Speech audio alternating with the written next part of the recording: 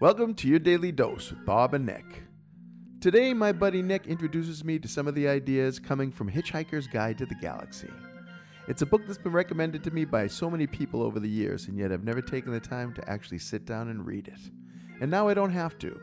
Nick encapsulated the entire concept of the book and some of its greatest revelations in this podcast right here. So listen in and enjoy Nick's Cliff Notes on the Galaxy. Did you ever read Douglas Adams' Hitchhiker's Guide to the Galaxy? No, and you know something? You're not the first person to ask me that question. There are some people who really, really like it. Yeah. What's the essence of that? So Douglas Adams, if I remember correctly, he wasn't on the show, but he was part of the writing crew for Monty Python.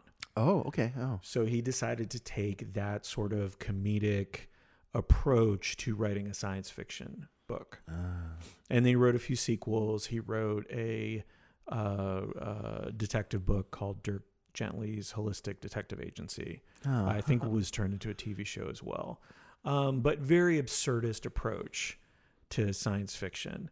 But the reason I was thinking about this, I can't remember if it was in the first one or one of the sequels, the main character, who's Arthur, I think, he learns to fly.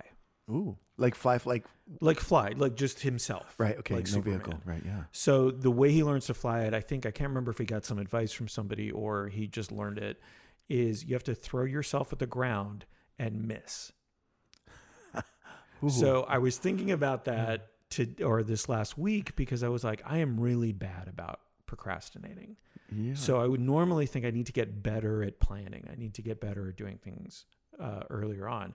But I'm like, what if I just got worse at procrastinating? So like to become bad at procrastinating, it's like you actually end up keep going back to work. Like you keep realizing, oh man, I'm working again. Yes, exactly. Exactly. Something along those lines, because trying to get better at all those other things hasn't really helped. I'm still thorough procrastinator. I think I'm losing my mind because that makes sense to me.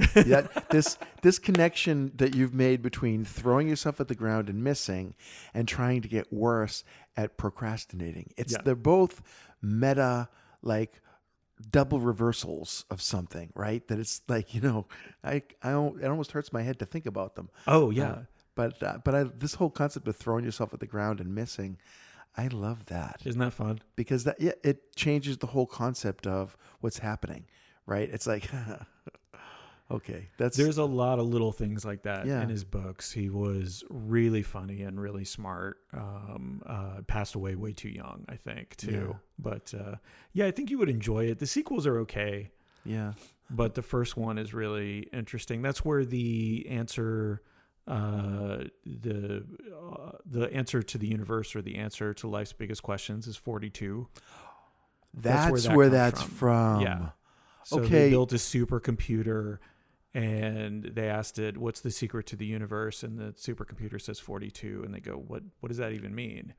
And the computer's like, well, maybe you're not asking the right question. Which is also fantastic. It's very clever. There's a lot of very clever stuff. It's smart though. And it's deep in a way. That really unlocks some stuff for me as far as 42, because it keeps, like, in my feed randomly, if I ask a question out there, some people will randomly just put 42, and I'm like, what is it with 42? I probably should have just looked it up, right? Now, did they ever offer a rationale for why 42? No. Like, 'cause someone had to make the choice, or they just made a random choice. It was a random choice that he made, and maybe there was and there might be a story behind it as well. Yeah. Because it's a nice number.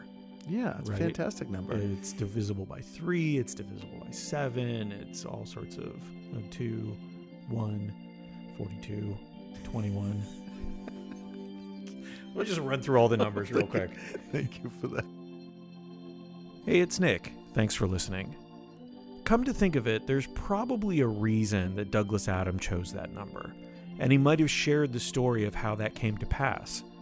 But I kind of like not knowing where it comes from. That way the mystery of the universe stays a mystery. Have a great day, and remember to always bring a towel.